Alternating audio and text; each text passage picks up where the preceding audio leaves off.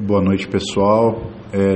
Aqui é o Spave e, esse podcast de hoje é só para falar um pouquinho sobre o que eu tenho feito no mercado, o que é o nome desse modo de atuar que eu tenho feito no mercado e sobre a minha experiência, né?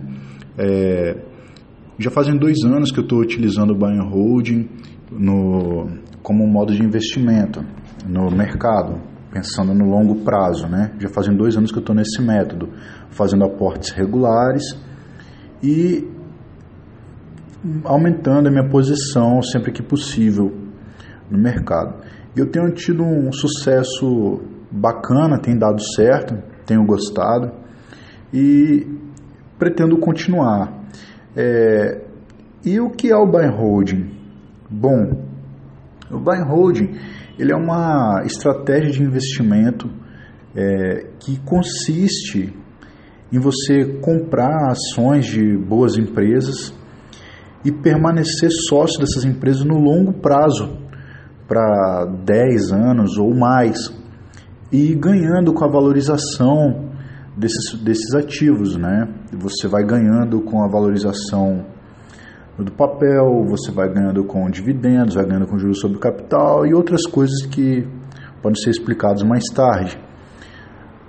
Junto disso, tem que lembrar também que você tem que fazer os aportes regulares, eles têm que ser feitos, todos os meses tem que estar colocando um valor, tem que estar aplicando um valor. Pode ser um valor fixo, pode ser que for melhor para você, mas tem que ser feito aporte regular, né?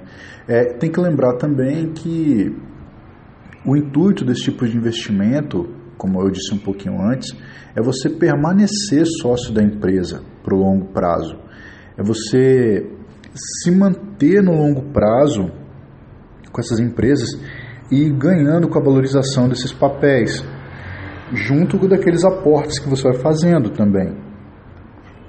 E assim você vai aumentando o seu patrimônio. É uma filosofia de aumento de patrimônio. É provavelmente a mais efetiva para o pequeno investidor. Tem que lembrar também que é basicamente o mesmo sistema utilizado pelo Warren Buffett, que é o maior investidor de todos os tempos.